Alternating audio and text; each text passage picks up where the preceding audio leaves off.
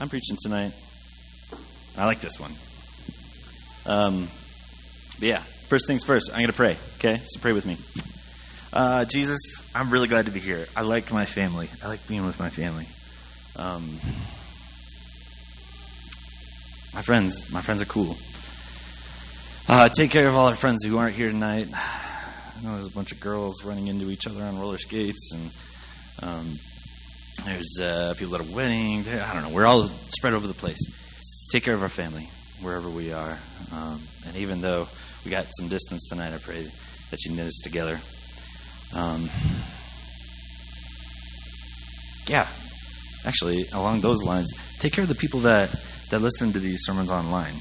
I have friends, and I pray for them to knit your body together. I want you to like this. Man, you write good stories. It's tough. Your stories are tough sometimes, man. They're dramatic.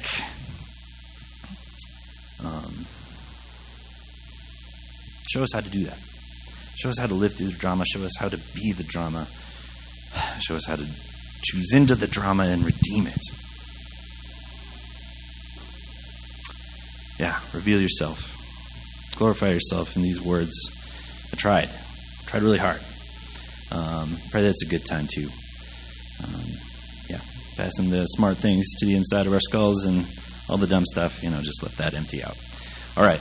We love you a lot. Amen. All right. Me and my family, we just saw Star Wars. We just saw Episode 8. And I'm going to tell you all about it. Just kidding. Do I want to? Oh my gosh, they would fit the sermon so well. Holy crap, you all have to rush out and go see it. It's just epic, and it's, oh man, I got it. Okay, moving on. I can't say enough about it, but I have to say that I've said enough about it and move on. So, let's talk about episodes 1 through 7. Dude, in my opinion, this is the greatest folk tale of the last 80 years. Greatest modern folk tale. We love talking about it. Who's Rafe's parents? And, what? He's his dad? Blah, blah, blah. It's oh my gosh, this is epic. This is crazy. Things turning around on each other. We love this story. And I don't know, man. I like Lord of the Rings a lot. And that happened 80 years ago. That's why I said the last 80 years. But man, Star Wars and Lord of the Rings is oh man, it's close. These are epic stories where so many people get wrapped up and work together and work in separate places. And it all culminates in the triumph over evil. We love this stuff. But it could so easily be nothing. What if Bilbo never left home? Bye. Oh, that's a short book.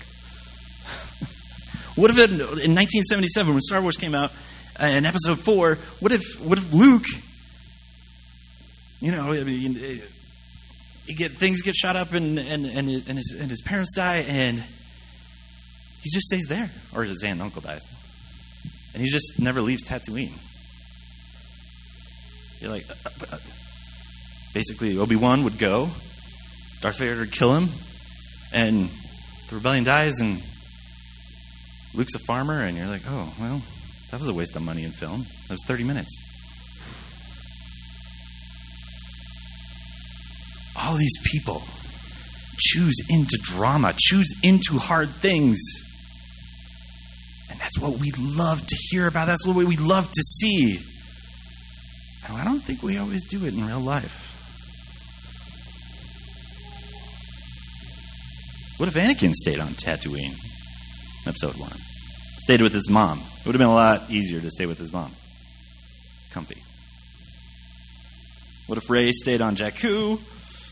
What if Han Solo? This is one of my favorites. What if he took his rescue the princess money and took off? Way more convenient. But he turns around, comes back, saves Luke. Luke blows up the Death Star. Oh, yay! Millennium Falcon. So many times, people did the hard thing, and we love it. We get to see that tonight. This is the fourth. Mike did these Advent guides, and typically in Advent there's 4 Sundays and then Christmas Eve, and then no one thought about what if Christmas Eve is on one of the Sundays. So we're like, oh crap! So Dave did the first 2 things of Advent, and then Mike did one last week, and I'm doing number 4. So this is actually the 4th one, and then I'll land the plane next week at the Christmas Eve service, 9 o'clock. It's gonna be sweet. But we're gonna read this. So let's go to Matthew 2. Yep. So this happens right after the Magi that Mike talked about last week, the 3 wise men, quote unquote. They just talked to Herod, and Herod's like, oh well, yeah, I want to worship him too. So come back and tell me. So that just happened. Verse 9. After this interview, the wise men went their way. The star they had seen in the east guided them to Bethlehem. Went ahead of them, stopped over the place where the child was. When they saw the star, they were filled with joy. They entered the house and saw the child with his mother Mary, and they bowed down and worshipped him. Then they opened their treasure chests and gave him gifts of gold, frankincense, and myrrh. When it was time to leave, they had some eggnog and stuff. Since their welcome was, okay, thanks for coming, thanks for the gifts. We just had a kid. Well, they didn't. It was actually a couple of years later. But anyways, they had to go.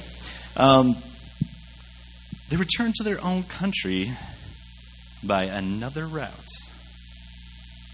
For God had warned them in a dream not to return to Herod. This is the first one. These are the first guys that choose into drama. They choose like the hard thing. They could have, as a matter of convenience, okay, yeah, let's stop by Herod and say, oh, yep, he's over here. Because this is basically avoiding the homicidal crazy king. Irritable guy, to say the least. They're like, should we piss him off? Yeah, let's do it. They do. They get the help of the dream. The dream is like Jesus or an angel or somebody is like, okay, don't talk to Herod.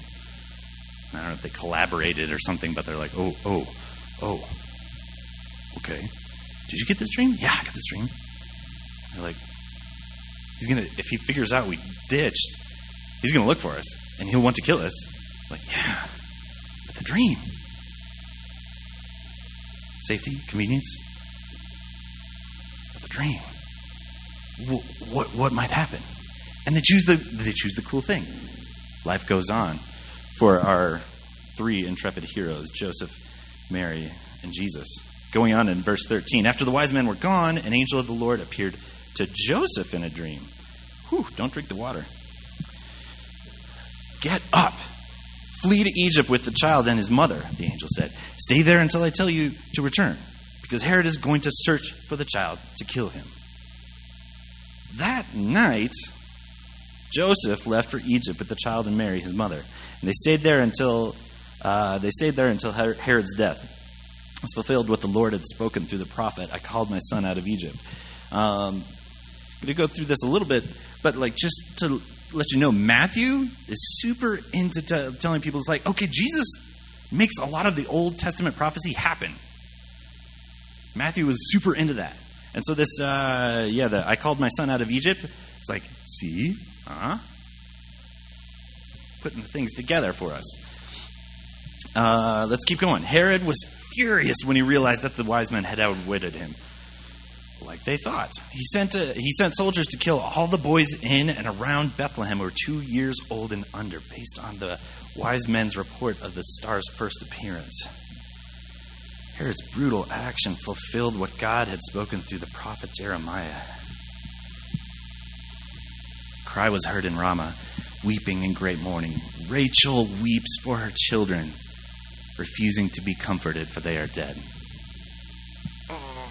this is prophecy too, and it sucks.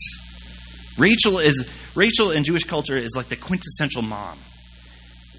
Like Jacob was super in love with Rachel. Loved Rachel. Is like, oh, I want Rachel. So like his dad or her dad made him work for a year, and then you can have Rachel. And then one of the dumbest things that ever happens in Scripture, he accidentally marries the wrong girl. Marries Rachel's sister. And then he's like, oh, for crap's sake. And then he works another year so he can get Rachel, and so he has these two wives that are sisters. And then Rachel is barren. She can't have kids. It sucks. She's so bummed. But Leah, like, pops him out, no problem. That was a big deal if you're trying to make a family, if you're trying to make your, the ranch work. Rachel is like pouring her heart out, God, I want to have kids. She wants so badly to have kids, and she petitions, she writes these psalms and complains to God and worships God. Worships and complains. It's a cool combo. Please let me have a kid. She has one. And she worships. She says thanks. And so we love, like she's mom. She is the perfect mom in Jewish culture. And here, like all these Jewish kids are dying. Infanticide. Craziness. Kill them all. The boys. And Rachel's like, oh my gosh. Figuratively speaking, Israel is weeping for these sons that are no more. Brutal. Verse 19, when Herod died, an angel of the Lord appeared in a dream to Joseph in Egypt. Get up, the angel said. Take the child and his mother back to the land of Israel, because those who were trying to kill the child are dead. So Joseph got up, returned to the land of Israel with Jesus and his mother. But when he learned that the new ruler of Judea was Herod's son Archelaus, he was afraid to go there. Then after being warned in a dream, he left for the region of Galilee. So the family went and now lived in a town called Nazareth. More prophecy, thanks Matthew. This fulfilled what the prophets had said. He will be called a Nazarene. I mean, because if you're like putting the pieces together, if you're like looking at the prophecy, if you're a Jew and waiting for the Messiah, it's like, okay, he's called out of Egypt, but he's called a Nazarene. It doesn't work, but it worked out. Cool trick. I mean, that's interesting to say the least, and I definitely could preach a sermon about that. I'm not going to. To put things together. Okay, Jesus is born, right? Bethlehem, been a barn outside Bethlehem. Joseph and Mary and Jesus hang out there in Bethlehem a couple years. The Magi come, give presents and high fives. Then next day, they take the long way home, avoiding King Herod. Right after that, an angel tells Joseph to make a fast exit, like in the middle of the night. And he does. He's like, yep, okay. Wakes everybody up. We're out. Joseph, Mary, and Jesus make said fast exit to Egypt, live in Egypt a few years, waiting for Herod to die. It took like 3 or 4 years. Then an angel gives Joseph another dream. Herod's dead. It's safe. Go home. And they go home.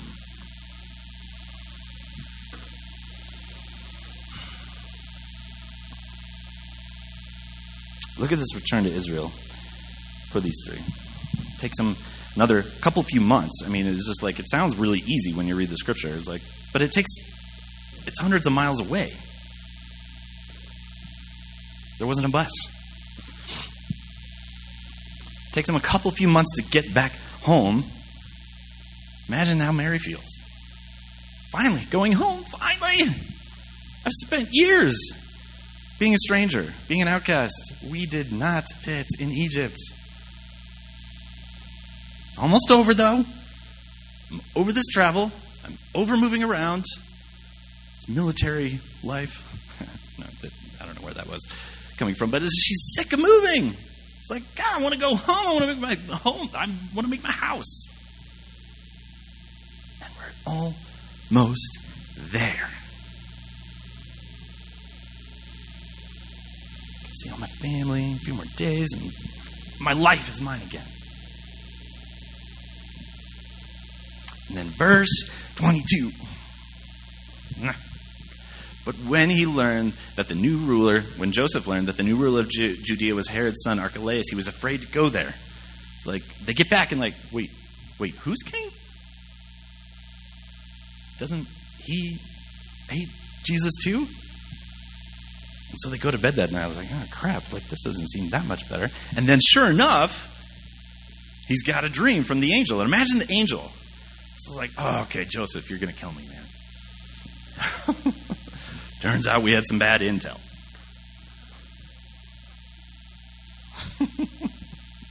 You got to leave town again.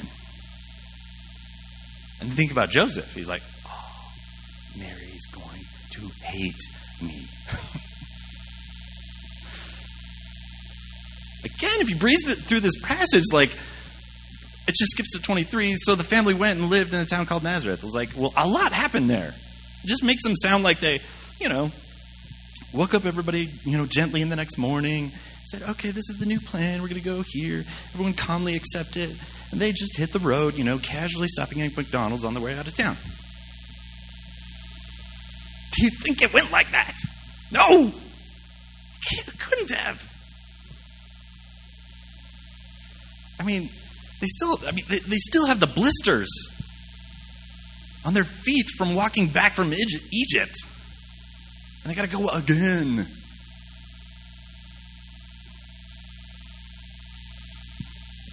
Sounds so simple when you read it in a matter of, 10 verses.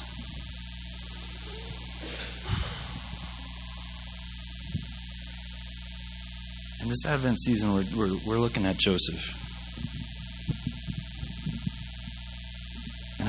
And I think about the poor guy. I want to think that he has the same inner monologue that I do so often. I thought we were almost done. I thought we were on the edge of a breakthrough. I thought we were getting somewhere. I thought safety and peace and rest were just around the bend. I thought we were going to be able to coast a little bit. When did we get a break? Will we ever get a break? I feel these things. It's my latest tattoo. Right here. It's a complaint. And it's worship. It's my psalm of the last 5 years. I didn't come here to die. I've been slowly dying for a few years. I've not been doing well. But I'm talking to God. God, help me out. I didn't come here to die. I want to think that Joseph thought the same thing. I didn't come here to die. You're supposed to take care of me. You're supposed to take care of this kid. You like him. You made him, right? I didn't get to make him. He's not mine. But he's mine to take care of. Like, this is not easy. Throw me a bone.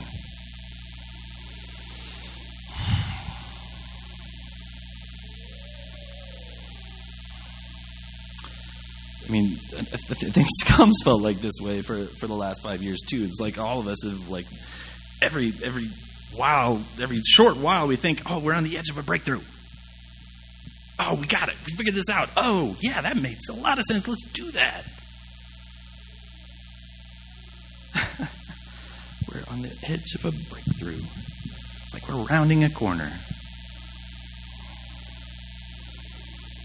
But now it feels like we've been rounding the proverbial corner for years. And what do you do when you round a corner constantly? You just go in circles. You just go in circles. If you do a corner, two wrongs don't make a right, but three lefts do, right? You just keep on going in circles. If you just keep on taking corners and left and left and left and left, you don't go anywhere.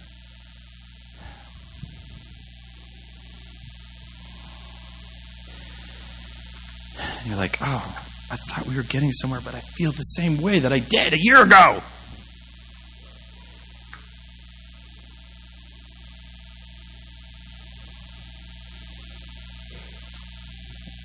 Show the next slide.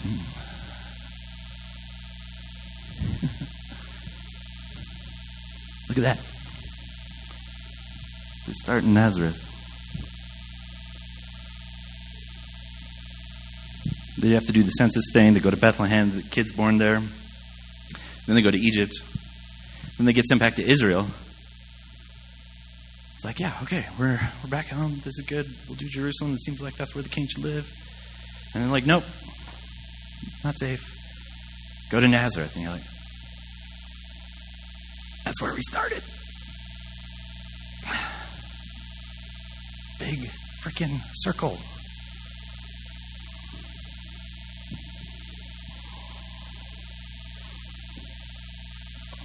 We like circles. You know, we're into circles. Circles are cool. But, I mean, here's one in Scripture, so it happened. Imagine, like, if you're Joseph, you're like, dude, we're just in the same place. And then people still want to kill us. There's more. There's my wife, Jessie, she pointed this one out. This is a circle that's like 2,000 years old. In Luke's Advent story, like we're reading out of Matthew, Luke, and another tale of Jesus, talking about Jesus getting here as a baby. Simeon calls Jesus the rescuer of Israel. But in the story we're looking at tonight, the rescuer of Israel needed to be rescued from Israel. Wait, but you're supposed to save Israel. But Israel's trying to kill you. The king of Israel, a puppet king anyway, is trying to kill Jesus. This doesn't look right. How is he rescued? Where is he rescued? Egypt. If you know a little Bible history, what did Israel need rescuing from 2,000 years before this? Egypt. How does this work? Another circle. It's like Israel needs to be rescued from Egypt, and so they leave, and they get their place, and then things get kind of messed up, and they get the rescuer. The rescuer comes, and is like, well, we're going to try and kill him, I guess. And so the rescuer needs rescuing, and he goes back to Egypt. It's like circles. They seem... This is the plan, God? It's always hard. It just always seems hard. And we want it's tempting to lose hope. And that's why Joseph is so cool tonight. What, really? Back to Egypt? God, wow, really? Back to Israel? Oh, you're kidding me. Nazareth, that's where I started. But he does it. He never hesitates. He always does it. Like the first time, angel says, leave now. And he leaves now. He wakes everybody up in the middle of the night and they take off. He does it quick. Joseph is a king, man. He's so good at it. And it's never easy. Tom Kelby, he's the president of ARC, the Alliance for Renewal Churches. The ARC helps come out a lot. But he sent a text out this morning. He's talking about something that Jesus said 30 years after this. If you put your hand to the plow, you can't look back. If you got your hand on the plow, if you're getting work done, you have to look forward. Tom wrote, back is easier, and at least temporarily, safer. Forward is hard. Forward is hard and dangerous work. It involves much more risk, but it is better. And it awakens the soul. Let's be wide awake in our souls and plotting in the right direction. Guys, Joseph, he was living adventure. He was living a story that we're still telling. He's living a story that we will tell for eternity. We like this drama. We're like, oh my gosh, thank you, Joseph, for doing that. There's all these people in Scripture. Like, if we like Star Wars, if we like Lord of the Rings, oh my gosh, this is the coolest story. And think of all the people that did hard things. What if any of them chose convenience? What if anybody chose the easy way instead of the tough way? Boaz, Ruth, Rahab, they all had convenient choices that they did not take.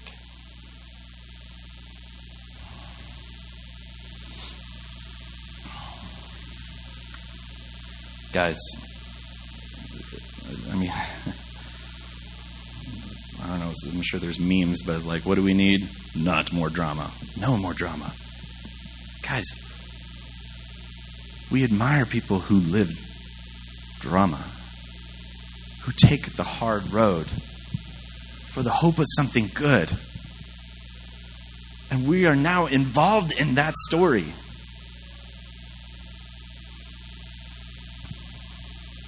And it's hard. Yes, it's hard. I was talking with Tina, and I thought it was her, but then I was like, oh, did I come up with it? I'm pretty sure we came up with this quote together. Go to the next one. Next slide. The next slide now. Now, yeah, sweet. If you think that God values a level playing field, you will spend a lot of your life pretty pissed.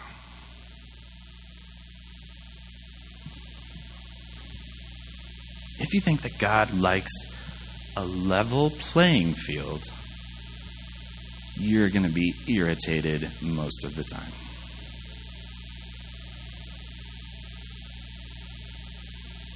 Life's tough a lot of the time. God isn't into fair.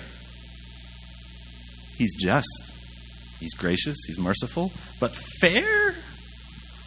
Oh my gosh. If you, again, complain and worship, it's like, God, life's not fair. He's like, yep. Glad you caught that.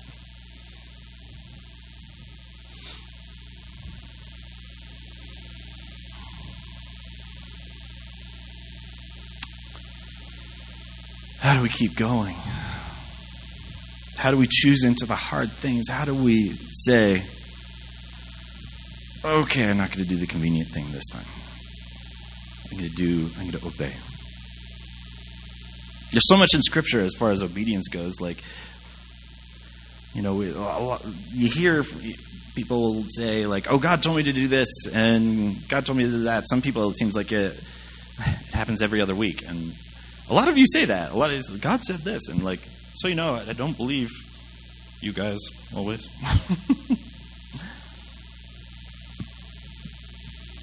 God's talked to me once in a way that I was like, whoa, shit, that was God. Otherwise, I just banked on Scripture. There's no shortage of things that I got to figure out. There's no shortage of things that I have to obey in Scripture. There's a lot of things I'm supposed to do. And one time, he spoke to me, and it was through Scripture, but it was typically I read and I figure things out, but then I read once, and it was like, God was like, ah! Angels singing, and the light shone around me. I mean, it didn't, but I was like, what was that?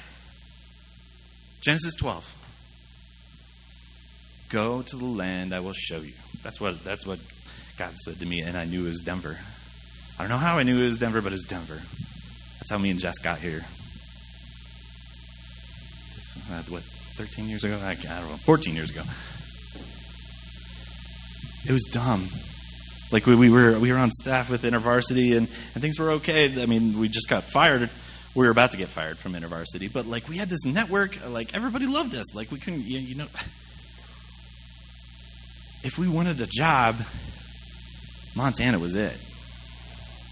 We had a network. And then God said, go to Denver. What?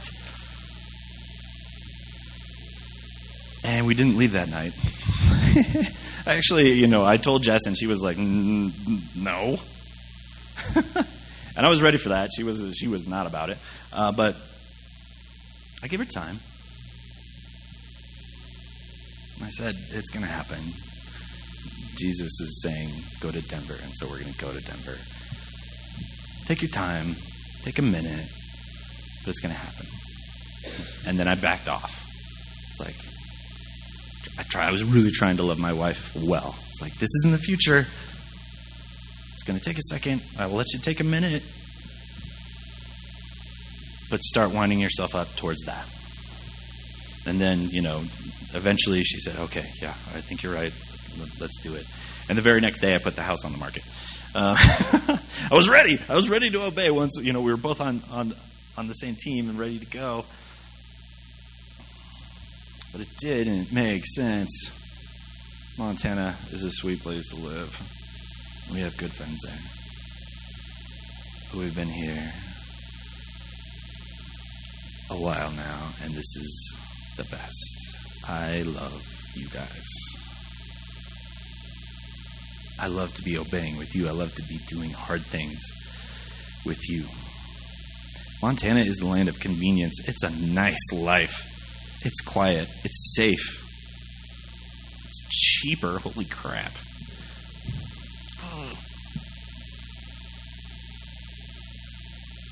I can tell so many stories from the last 10 years. I'm living a story. I could have just painted a calm, stupid picture in Montana. But I'm here, living an adventure.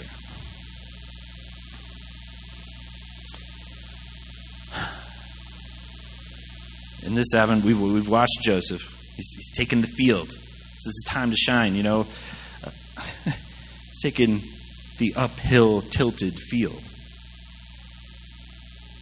God says, all right, Joseph, you're in. Get in there.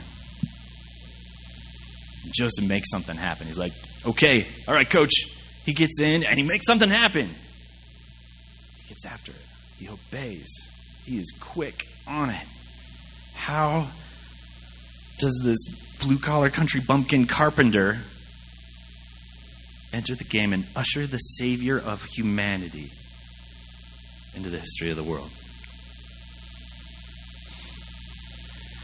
This is one thing that I'm going to talk about for a while.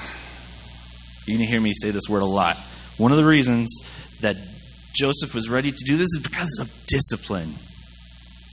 He got onto the field ready to play the game because he had practiced.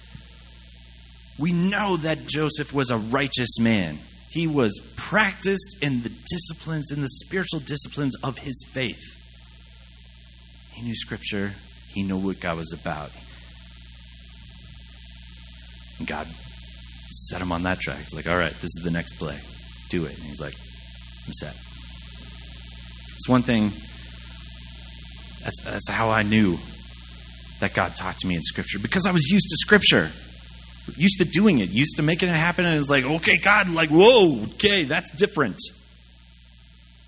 And it makes sense. Okay, it's got to happen. We are going to go towards discipline. That is something that we need at Scum. Discipline. Working our faith out.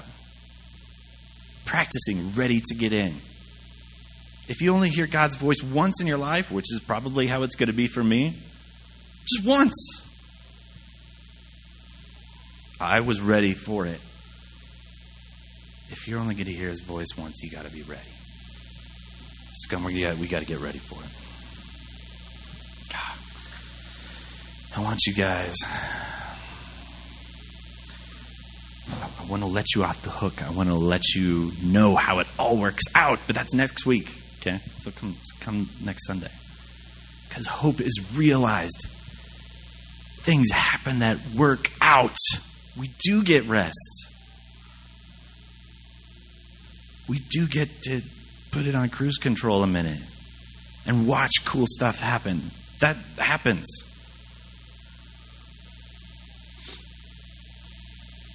And we get to look at it. But right now, we complain. And right now, we worship. At the same time, God, I didn't come here to die. This feels like dying. Show me how that you love me.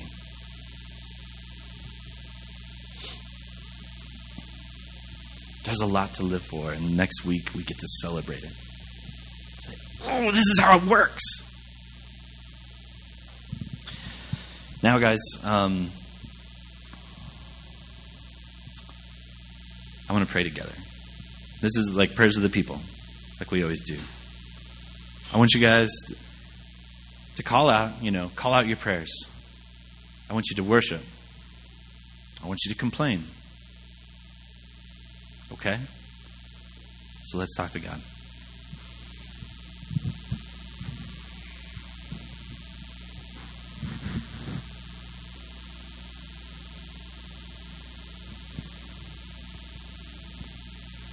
All right, guys. Let's say the Lord's Prayer, and then we're going to do communion, okay? Our Father, who art in heaven, hallowed be thy name. Kingdom come, your will be done, on earth as it is in heaven. Give us this day our daily bread.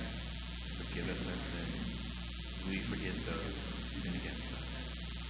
Lead us not into temptation, deliver us from evil. For yours is the kingdom, power, and glory forever.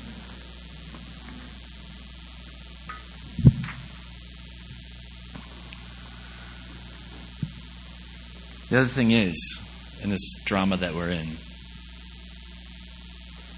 we're never alone. God helps us through with each other. Remember my leaning sermon? And sometimes it feels like you're leaning by yourself, and you're like leaning towards Jesus, like, oh gosh, I'm leaning away from everything I like, and I'm leaning towards you because I believe that you're good. And once you lean, the people that you thought you were leaning away from are leaning with you. That's one of my favorite things about communion. Because I don't feel alone. It's a thing that we do as family. I think it's possible to do communion by yourself. But, oh, it's so rich to do it together. So that's what we're doing now. We're doing communion. And tonight we're doing it where we serve each other. So the way we do it is you'll come up here, break off a piece of the bread or the crunchy crackers that don't have wheat or gluten or whatever, and dip it in the juice. And then you turn around and you serve the person behind you. You hold the cup and you hold the plate for them. You say, this is Christ's body broken for you. And this is his blood that was shed for you. And you hand them the stuff. Super family thing. I like it. On the night when Jesus was betrayed, he took the bread, he gave thanks to God for it, broke it into pieces, and said, this is my body. I'm just given to you. Do this in remembrance of me. In the same way, he took the cup of wine after supper, saying, this cup is the new covenant between God and his people, his family. An agreement confirmed with my blood. Do this in remembrance of me as often as you drink it. For every time you eat this bread and drink this cup, you are announcing the Lord's death until he comes again.